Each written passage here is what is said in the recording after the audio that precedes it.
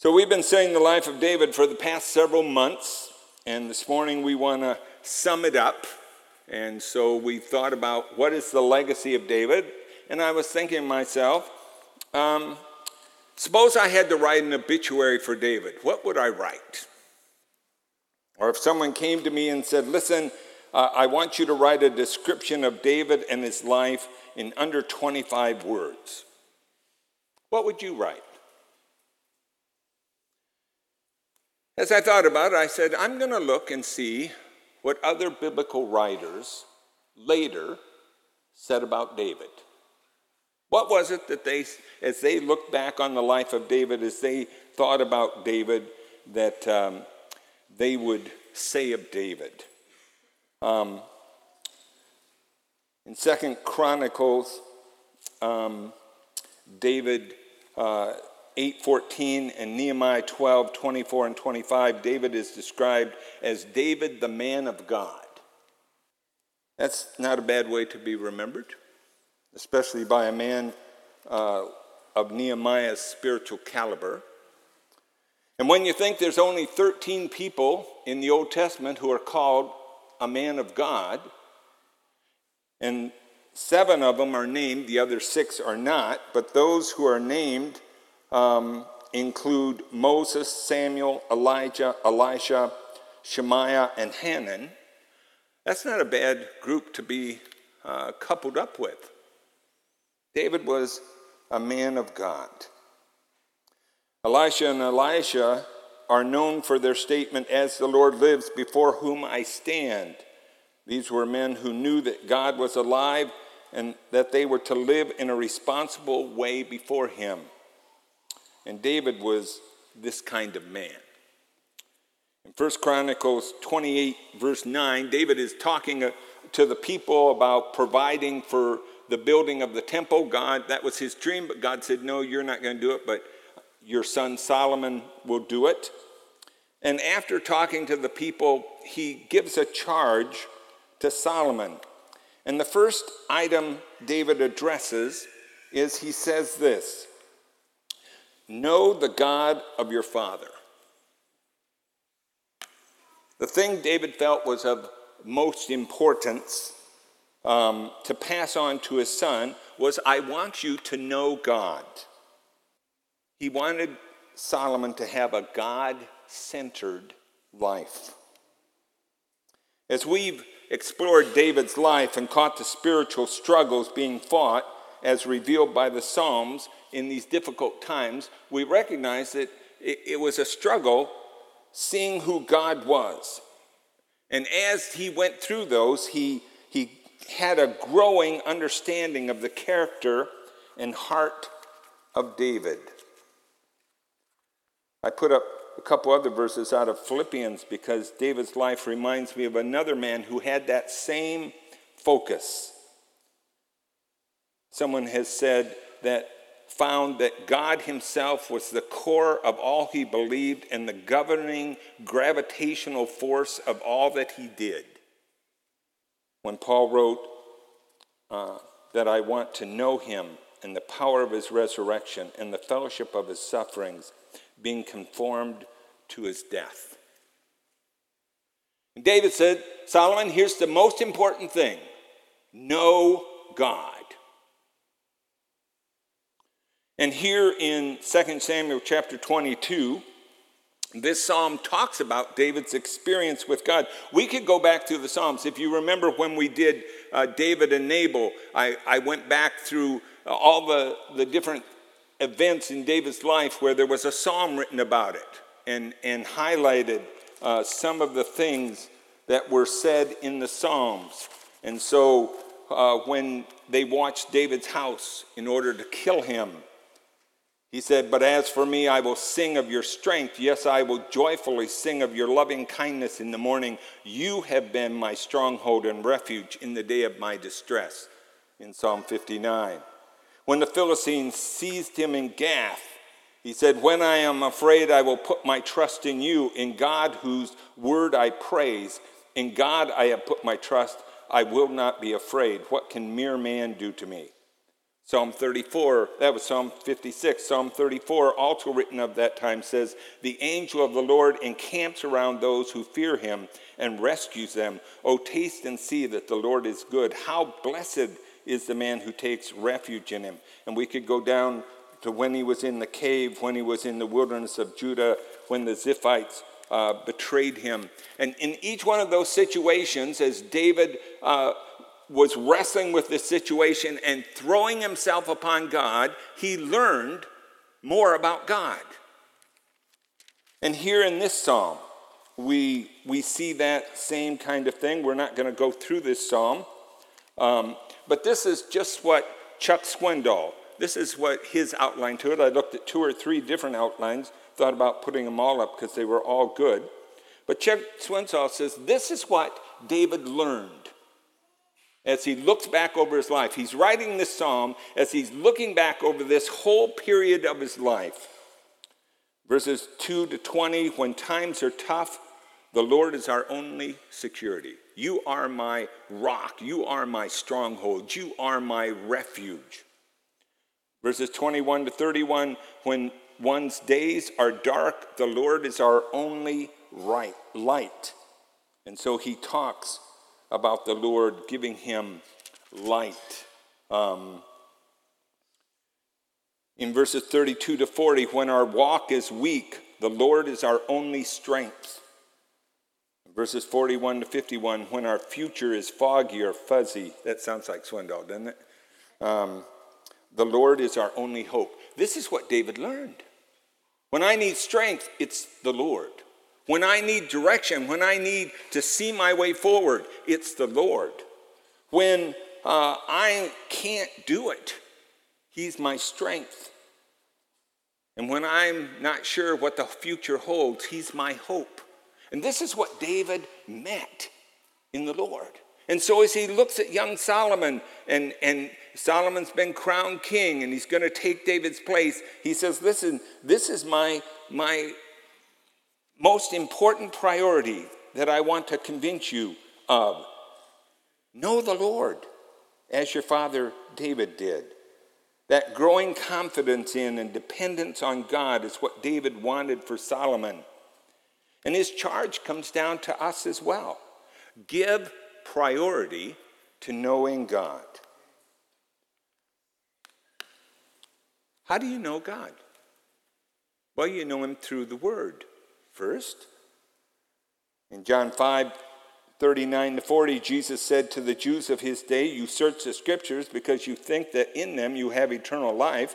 It is these that testify about me, but you are unwilling to come to me so that you may have life." But he says, listen, in the Word of God, it is God's revelation of who he is. It's his revelation of his heart. It's his revelation of his character. It's his revelation of who he wants us to know. Are you a student of the Word? I almost put it up. There's a wonderful quote out of John Piper's book, Knowing God, about trying to make sense of this world without knowing the God who made this world. And we see that confusion in our world around us. That's not to be the mark of our lives. We are to know the living God, and he's given us this book to meet him and know him. The second thing that God does is through obedience. The Word of God is the beginning point, and the Holy Spirit gives insight into the character and heart of God. But then, as we listen to God's Word, it leads to obedient applications to how we live and think. In John 14:29, Jesus said, "He who has my commandments and keeps them is the one who loves me, and he who loves me will be loved by my Father, and I will love him and will disclose myself to him." Bill McDonald says of this verse, as we grow in our love for God the Father and the Lord Jesus, the Lord makes himself known to us in special ways. We see this over and over again. in David's experience of obeying and trusting God in difficult situations. And then the corresponding psalm speaking of David's fresh insight into God's character and care. God wants us to know him. God wants us to see. And as the experience of life, what does he do? He stretches us because God's bigger than we think. There was a book written a number of years ago called Your God is Too Small. And God takes us through experiences in life, and we come away finding out God is big enough to meet that need. God is big enough to meet that situation, and then it prepares us for the next one. And so David says to Solomon, know God. Do you know God? Not in a superficial way. Do you know God? So when you enter into a problem, your first response is in dependency on God, looking to God for his help and direction.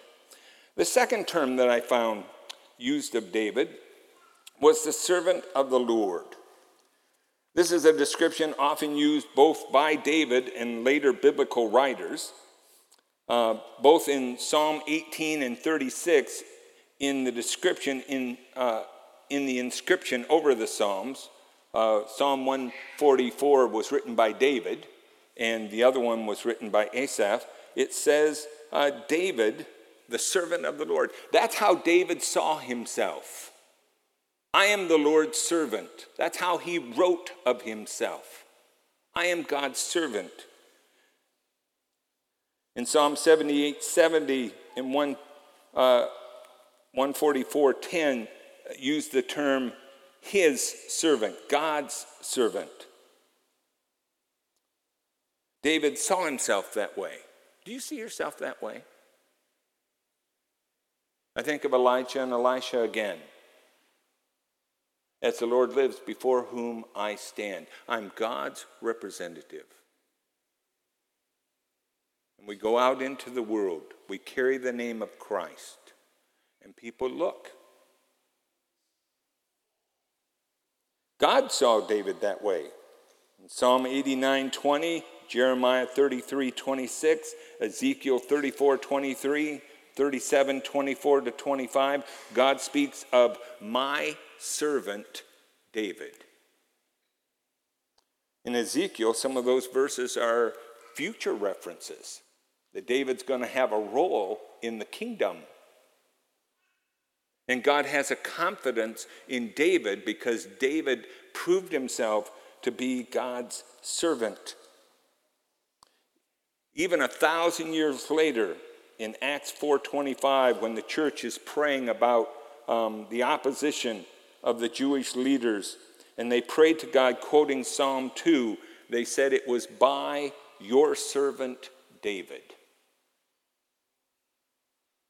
Are you a servant of the Lord Jesus? And so you find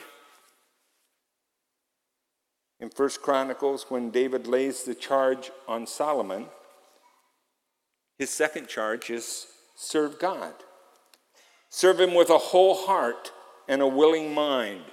For the Lord searches all hearts and understands every intent of the thoughts. There's perhaps a reference there to David's failure with Bathsheba. Solomon, make sure it's with a whole heart and a willing mind. But you know, David left a legacy of wholehearted dedication to the Lord. Psalm 9:1, a psalm of David. I will give thanks to you with all my heart. David writes a lot in his psalms about the heart. In 1 Kings 14:8, when God pronounced judgment on Jeroboam I of Israel, he said, you have not been like my servant David, who followed me with all of his heart. Sadly, in 1 Kings 11:4, God says Solomon's heart was not wholly devoted to the Lord his God, as the heart of his father David had been. David demonstrated a heart totally devoted to God. And he wanted that for his son. I want to make sure they're where I am. What about us? How do we serve God? The same idea of wholehearted serving is found in the New Testament. I'm just leaving you one reference, but you can go to the verses in Ephesians and elsewhere about servants, and that they are to do it not as eye service, as men pleasers, but recognizing that in your jobs, in your responsibilities, you're not just serving who you're under, you're serving the Lord Christ. And so Paul sums it up in Colossians 3:23 and 24. Whatever you do, do your work wholeheartedly, as for the Lord rather than for men, knowing that from the Lord you will receive the reward of his inheritance. It is the Lord Christ whom you serve. God calls us to be servants. 1,000 years after David died, they were still calling David the servant of the Lord, because his life showed it. Whether worship or work, David was completely devoted to the Lord, and he left a legacy of wholeheartedness in his dealings with God. David's final charge to Solomon in 1 Chronicles 28:9 was, seek the Lord. He said, if you seek him, he will let you find him, but if you forsake him, he will reject you forever. And David left a legacy of seeking God. Psalm 27 verse 8 says, when you said, seek my face, my heart said to you, your face I shall seek. There's no thing above Psalm 28. It doesn't give us any background as to what the situation was that he was talking about. But David refers to a time in his life where he recognized that God called him to seek him. And the response of David's heart was, yes, I want to know you. I will seek your face. In Psalm 34:4, when David was in Gath, caught by the Philistines, they were thinking about killing him, he wrote, I sought the Lord, and he answered me and delivered me from all my fears. F.B. Myers writes on Psalm 27 this way, he who waits for the Lord shall not be long without the God for whom he waits. We too have been invited to seek God. In Matthew 6, after talking about the Gentile world, how it seeks for what it will eat, what it will drink, what it'll wear, the Lord says, but seek first his kingdom and his righteousness, and all these things will be added unto you. Seek me. Seek my kingdom. Seek my righteousness. The world has a lot of things that it wants you to seek. In Colossians 3, Paul commands, therefore, if you've been raised up with Christ, keep seeking the things above, where Christ is at the right hand of God. Keep seeking. John Denny down at Kansas Bible Camp, I was talking to him about Colorado. And he said, you know, here in Kansas, when you look at the sunset, you can see it for miles away.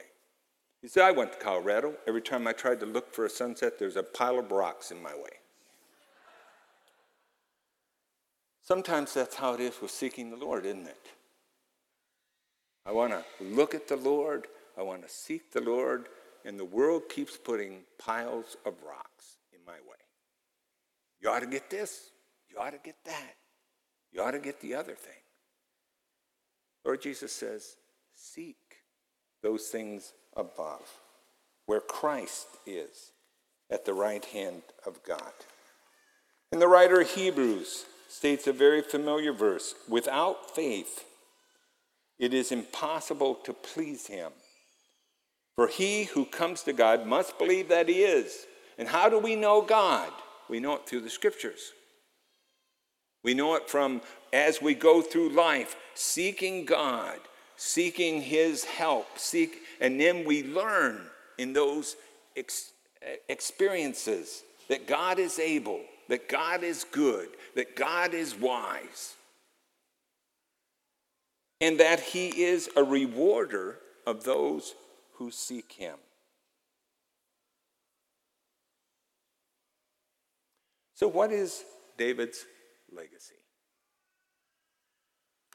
Well, as we look at the life of David, we find that David had as his goal to seek the Lord and his glory. When he went out against Goliath, you heard him say, who is this man to reproach the God of Israel?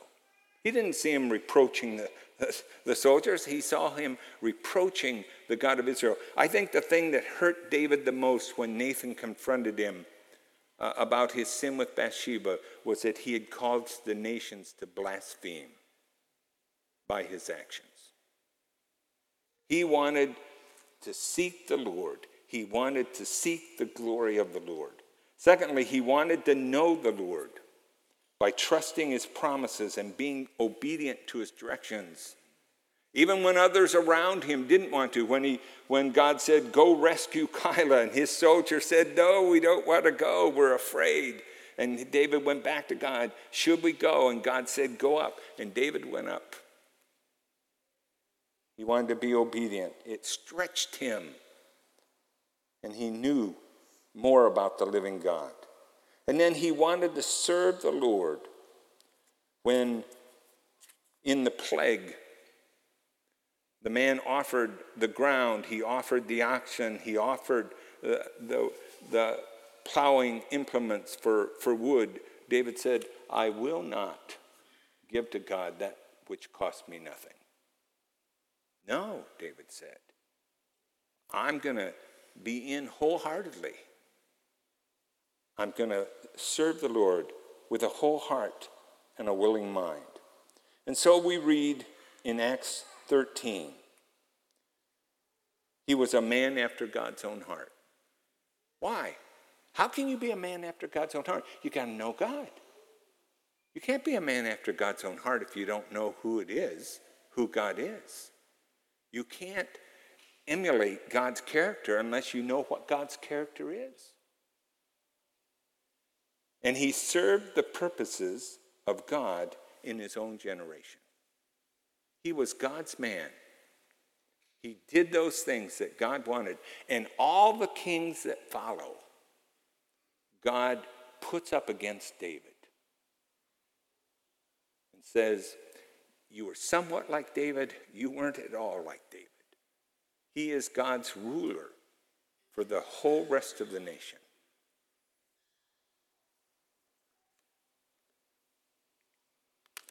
What will our legacy be? Through the years, I think I've taken something like 75 or 80 funerals. And it's interesting to have the family gather and you say, what was this person like? And they begin to talk about this person and what was important to this person and who this person was. Sometimes I'll say to families, what stories do you have about this person? And some families just overflow with stories. Just overflow. And other families have very little to say. We're all leaving a legacy. And David leaves a legacy that God records in the scriptures chapter after chapter after chapter. And he measures David's life up against all the kings who follow him. And in a certain degree, God puts David's life up and he measures ours against David. David was a person who sought God. That your heart, when God says, seek my face, Your response, your face I will seek.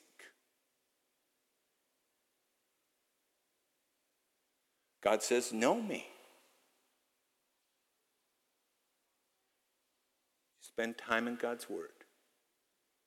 In the experiences of life, are you being obedient to God's directions and dependent on God to supply what's necessary? Is your life marked by service for God?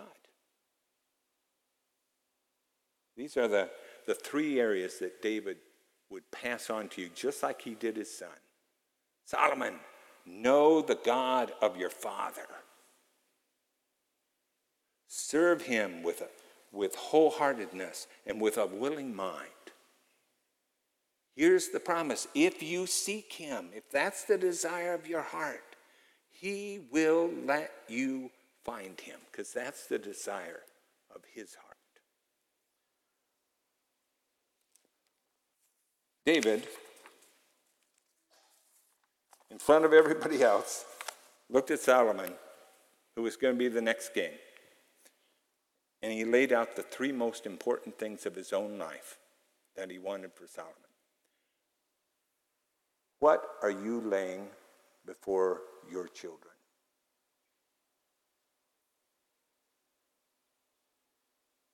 Are you telling them the most important thing in life is to know the living God? Are you telling them one of the most important things in life is to serve God wholeheartedly and with a willing mind? Are you encouraging your children to seek him with the promise that if you seek him, he will let you find him and you will come to know him in a deeper way, and he'll change your life? We, like David, will leave a legacy.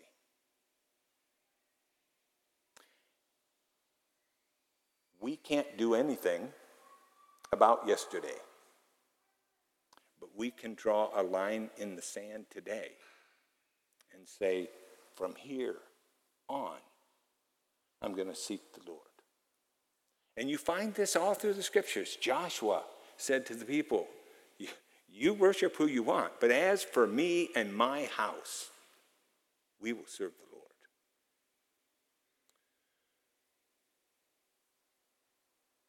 So that's what I looked at. Let me read the last of those Psalms again to you that I had before. Just because again and again in David, you see his heart. There it is.